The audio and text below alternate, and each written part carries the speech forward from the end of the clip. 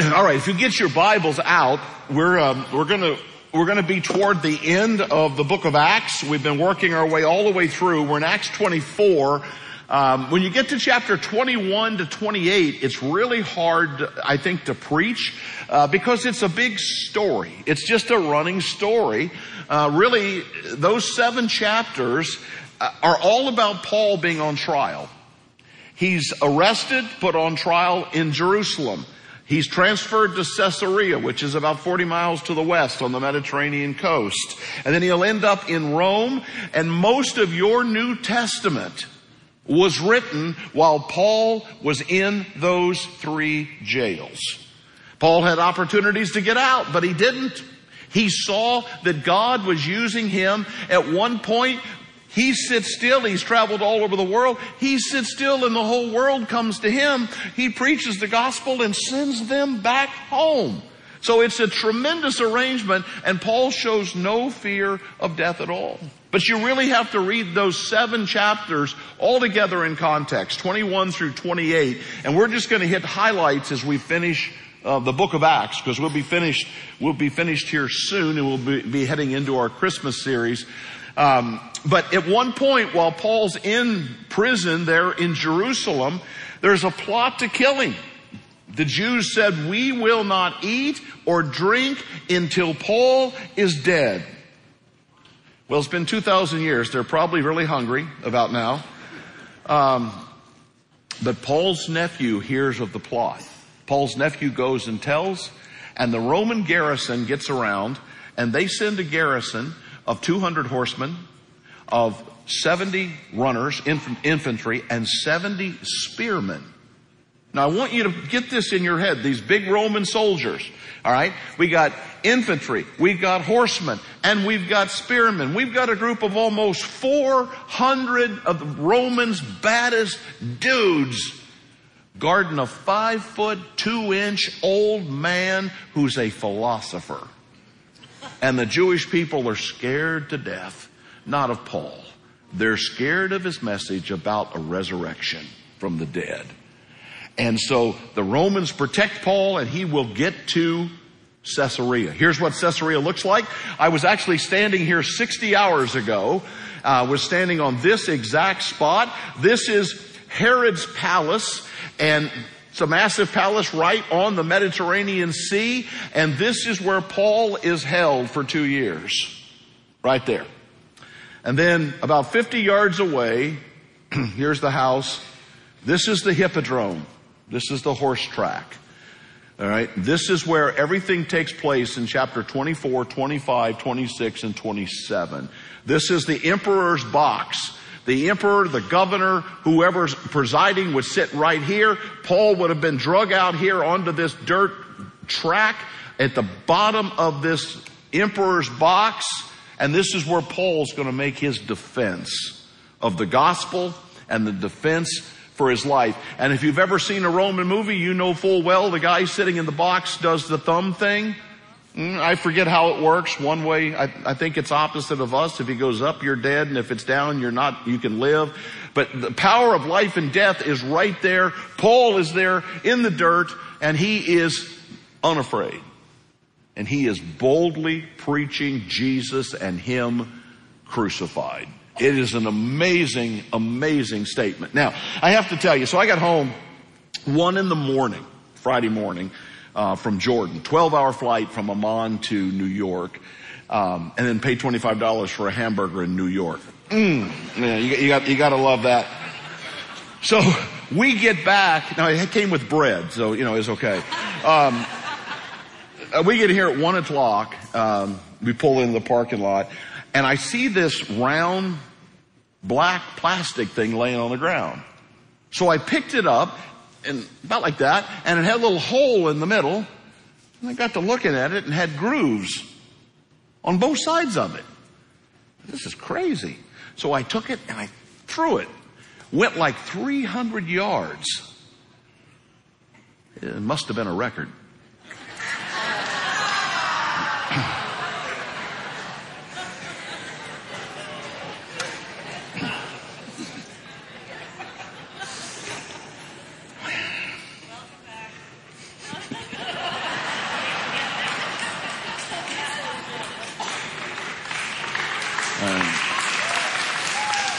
All right. So we're going to read the text, 3 verses, and then we're going to ask ourselves 3 tough questions. So stand with me out of respect for God's word. Several days later, Felix, now this is interesting, Felix the governor of this whole region, Felix knows all about Jesus. And he knows, Paul calls it the way. And Jesus said, I am the way. He said, you know all about the way. This is not a surprising message that I'm going to be bringing you. So several days later, Felix brings his wife Drusilla, and Drusilla's Jewish. So she knows all about Jesus and all that happened in Jerusalem and all about the resurrection. That's, again, they're in the imperial box. He sent for Paul and he listened to him as he spoke about faith in Christ Jesus. As Paul discoursed on righteousness, self-control, and judgment to come, Felix was afraid and said, actually the word afraid is not there, the word is trembled. Felix began to physically tremble. And Felix says, that's enough for now. You may leave. When I find it convenient, I will send for you. At the same time, he was hoping that Paul would offer him a bribe. Not much has changed, has it? So he sent for him frequently and he talked with him. You can be seated. So Paul's on trial for his life, and I'm just going to tell you this as straight as I can. He looks at the governor who, other than the emperor, this is the number 2 man. He's in charge of all of the Middle East, the Israel-Palestine area.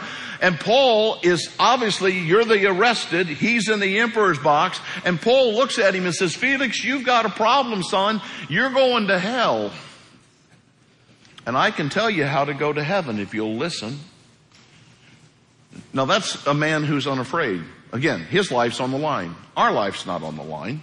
When we ask questions, people may not like it. People might get mad. People might walk away from us. But nobody has the power of life and death over us if we dare to share the gospel. But Paul knows that Felix needs Jesus.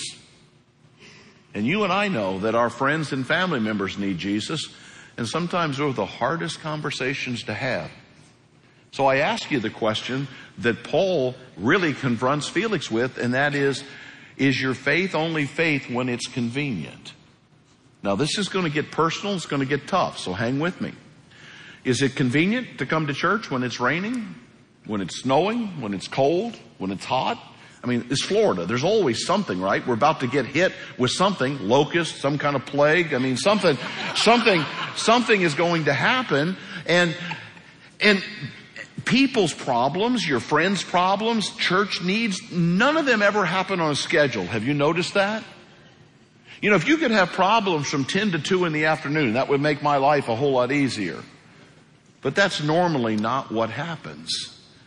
And my question is your Christianity, is it convenient? Has it just become convenience?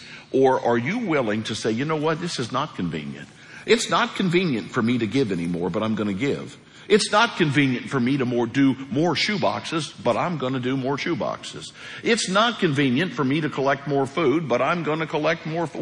Whatever it is. It's not convenient for me to help my neighbor today, but I'm going to help my neighbor anyway. Isn't that what Christianity is? And Felix says, I'll ask for you another time when it's more convenient. Okay. Well, he's looking for an out. He's scared. He is scared of the confrontation. He was not expecting Paul to walk up to that podium and throw down the gauntlet of heaven and hell in his face. But that's what's on the line, isn't it? That's why you're here. If you've not accepted Jesus, we want you to accept Jesus today so that you can be saved. Repent of your sins. Be baptized. You start following Him. If you're online, hit I've decided. Pastor John is there. He will help you. Listen, that is the core message. Notice, Paul does not talk about the politics that are going on in Rome. Paul does not talk about his unfair treatment. Paul does not talk about, what happened in Jerusalem. He doesn't go into any of that. He goes directly for the message of the soul. And churches today, sadly, 50% of American pastors admitted they don't know how to tell anybody about Jesus. They have no clue how to tell you to get to heaven. Terrifying. Terrifying. So they're not talking about that, so they talk about everything else. Paul went right to the heart of the matter. Galatians 6:2 says that you and I are to bear one another's burdens, and in so doing, what happens? We fulfill the law of Christ. I don't even like carrying my own burdens. And now I got to carry yours, and you got to carry mine? Yeah. And usually those are not convenient. Doesn't come easy. Now listen, I don't know if you guys are rock fans. You know I am. Neil Peart, maybe the greatest drummer ever from Rush. Come on, Tom Sawyer. Did I hit a button there? All right. I found a Neil Peart fan. All right. This is interesting. This is his quote. He said, Eric Clapton said he wanted to burn his guitar when he heard Jimi Hendrix play. He said, I never understood that because when I went and saw a great drummer or heard one, he said, all I wanted to do was go practice. See, Christianity does not come easy. Learning to give, learning to forgive, learning to change, learning to carry one another's burdens, those don't come easy, and almost never is it convenient. But did you sign up for convenient? Do you think it was convenient for Jesus to go to the cross? I don't think so. I don't think no matter what time the call would have come, it would not have been convenient. However, in Hebrews 12, it says, for the joy set before him, Jesus endured the cross. That's what motivated him. What was the joy set before him? The cross? The Father turning his back on him? The pain? Carrying our sin? No. The joy was you and I finding forgiveness and a bridge back to heaven. All right? Second question. The second question is, are you striving to live a clean life? Now, this is, in my opinion, besides the heaven and hell thing, this is what really torqued Felix. If you don't know a lot about Roman leaders, Roman emperors, Roman governors, well, let's just say they were not known for any kind of morality. In fact, you draw up perversion, they did it. They did it in spades, all right? So when Paul specifically says, this is not random. Paul says, he says, where am I at? Verse 25. It says, Paul discoursed on righteousness, being right with God, acting right, behaving in a godly way, self-control. That would have to do with sexuality and judgment to come. That's when Felix starts trembling, because Paul went right to the heart of his problems. Now look, this is not complex. I've been teaching a college men's class for the last 12 years.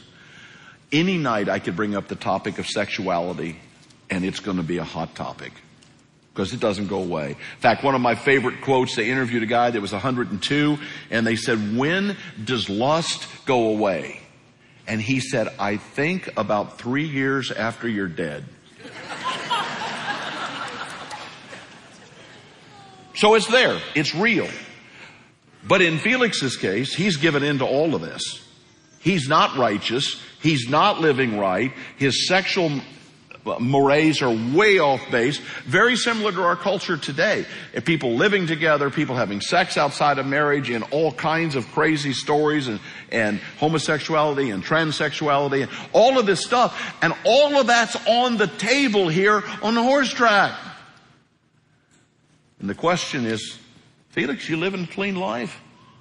Well, Felix knows full well he's not living a clean life. Do you see the story of the fishermen? They got nailed for cheating at a fishing competition. They stuffed the fish full of lead weights. Yeah, they win the tournament, and then some guys are like, dang, those fish are not that big to weigh that much. And they cut the fish open, and they'd stuck 8 pounds of lead weights inside the fish to win. They're all going to jail, by the way. All right, they take fishing very seriously up north. But they'll be going to jail for it was a tournament. There was a lot of money involved. But I'm going to ask you a really hard question. All right, you ready? If you were cut open, what would come out?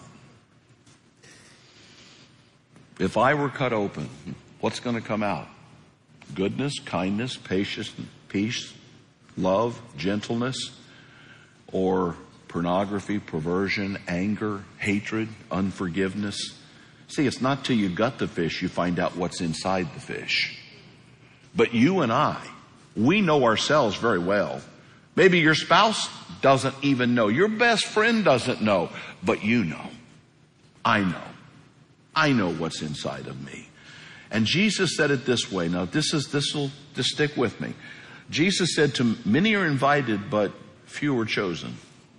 Now, this verse has caused so many people to walk away from faith or not embrace Jesus. But you got to understand this in the full passage, okay? He says, many are invited. Everybody's invited. Everybody's invited. Well, who's chosen? All right? I'm going to help you. If you read Ephesians 1 and Romans 1, and we can go to a lot of places, the people who are chosen are the people who choose to accept Jesus. See, when Jesus died on the cross, the blood that Jesus shed covered every sin of every person who would ever live on the earth from the beginning of time to the end of time. Done. Finished. You just got to punch your ticket. You have to accept Jesus. So, well, I don't know if I'm chosen. Well, yes, you do. You're chosen if you choose. If you choose Jesus. Jesus said, many are invited, but few are chosen because they refuse to choose me. Now, my son Jacob, my second son, Jacob works for a golf course. And Jacob's fun to be around. I don't know. He sometimes he's out of guest services. But anyway, part of Jacob's job at the golf course that he works at is to cut the holes on the green every day. Now, if you don't play golf, you have no idea, but they move the holes every day. And, you know, that's the way the course plays differently. You may be up here, you may be over here. And so I asked Jacob, I said, well, how do you decide? He said, well, it depends on how bad of a mood I'm in. He said, if I'm in a bad mood, it's going to be one hard course. And I'm going to put that hole in an almost impossible place. And he said, they tell me about it back in the clubhouse. I said, that's pretty cool. He said, but Dad, here's my best story. All right. Now you have to know, my son's from Ethiopia and just dry wit. And he said, but the other day, he said, I was out early and I decided I was going to play a few holes. And he said, so I hit this magnificent drive and dropped it right on the green. And he said, I hadn't cut the hole yet. So he said, I walked up next to my ball and I cut the hole right next to my ball.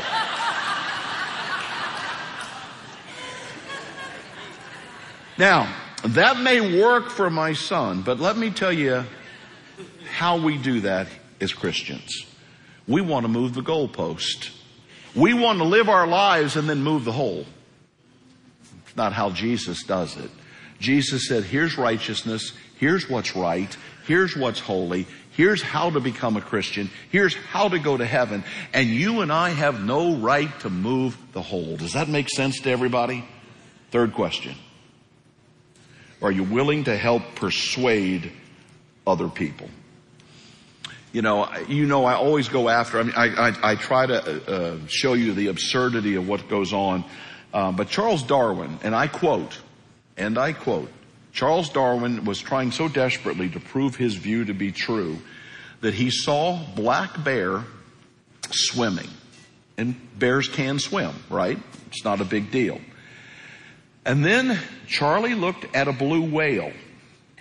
And Charlie said, it's a very simple thing for me to see how a black bear could have evolved into a blue whale.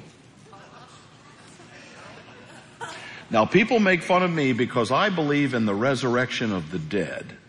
But I want you to think about what the other side has to believe to hold on to their views. Now, you and I know better. We know about the way. We know about the resurrection of Christ. We know what Paul knew that day.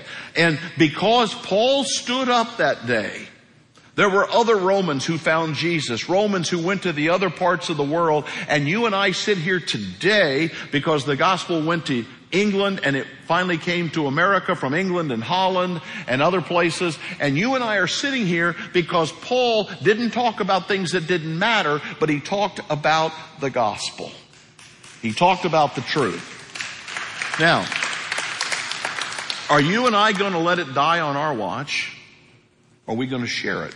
This goes back to convenience. The convenient thing to do is say, you know what? I'm good. I'm saved. I'll just stay in a Bible study till it's time for me to leave. What a waste of time.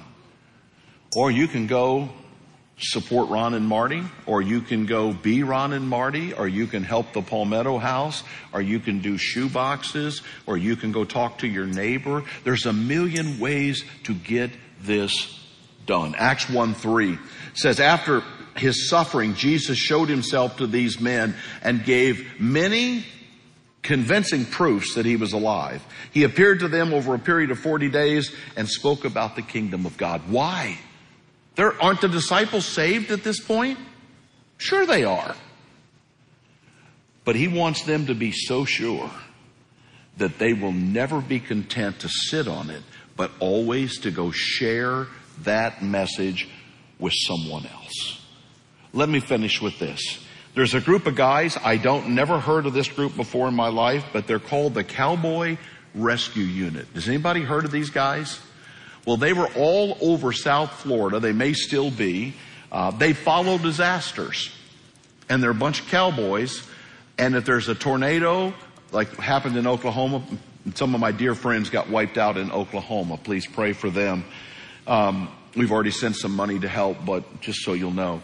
But wherever these disasters are, hurricanes, floods, tornadoes, earthquakes, these cowboys show up. We are the rescue cowboys. And they walk right into the middle of the storms, the water, whatever. But it's their motto that got me. Their motto is, we save anybody, anytime. I read that and I said, Joe, if you can't preach that, you need to just go home. We save anybody, anytime. If you don't know Jesus, you got friends that don't know Jesus. You got a job to do. If you need to accept him now, you come down front, you hit the button with John. But those are some big questions that we need to ask. Am I just living a convenient life, or am I really going to lay it down for Jesus? Father, as we finish here, we give you praise. We thank you for the hope that's ours in Christ. We pray that we would have the character that Paul talks about, that when we're gutted, the right stuff comes out. We pray that we would have the courage that Paul had to look fear in the eye, to look death in the eye, and to boldly stand for you. Lord, I don't know what you're doing in this room, or all the people watching online, or the people watching in DeLand. I have no idea whose hearts you're grabbing for what purpose. But I ask that your Holy Spirit would do that. In Jesus' name, amen.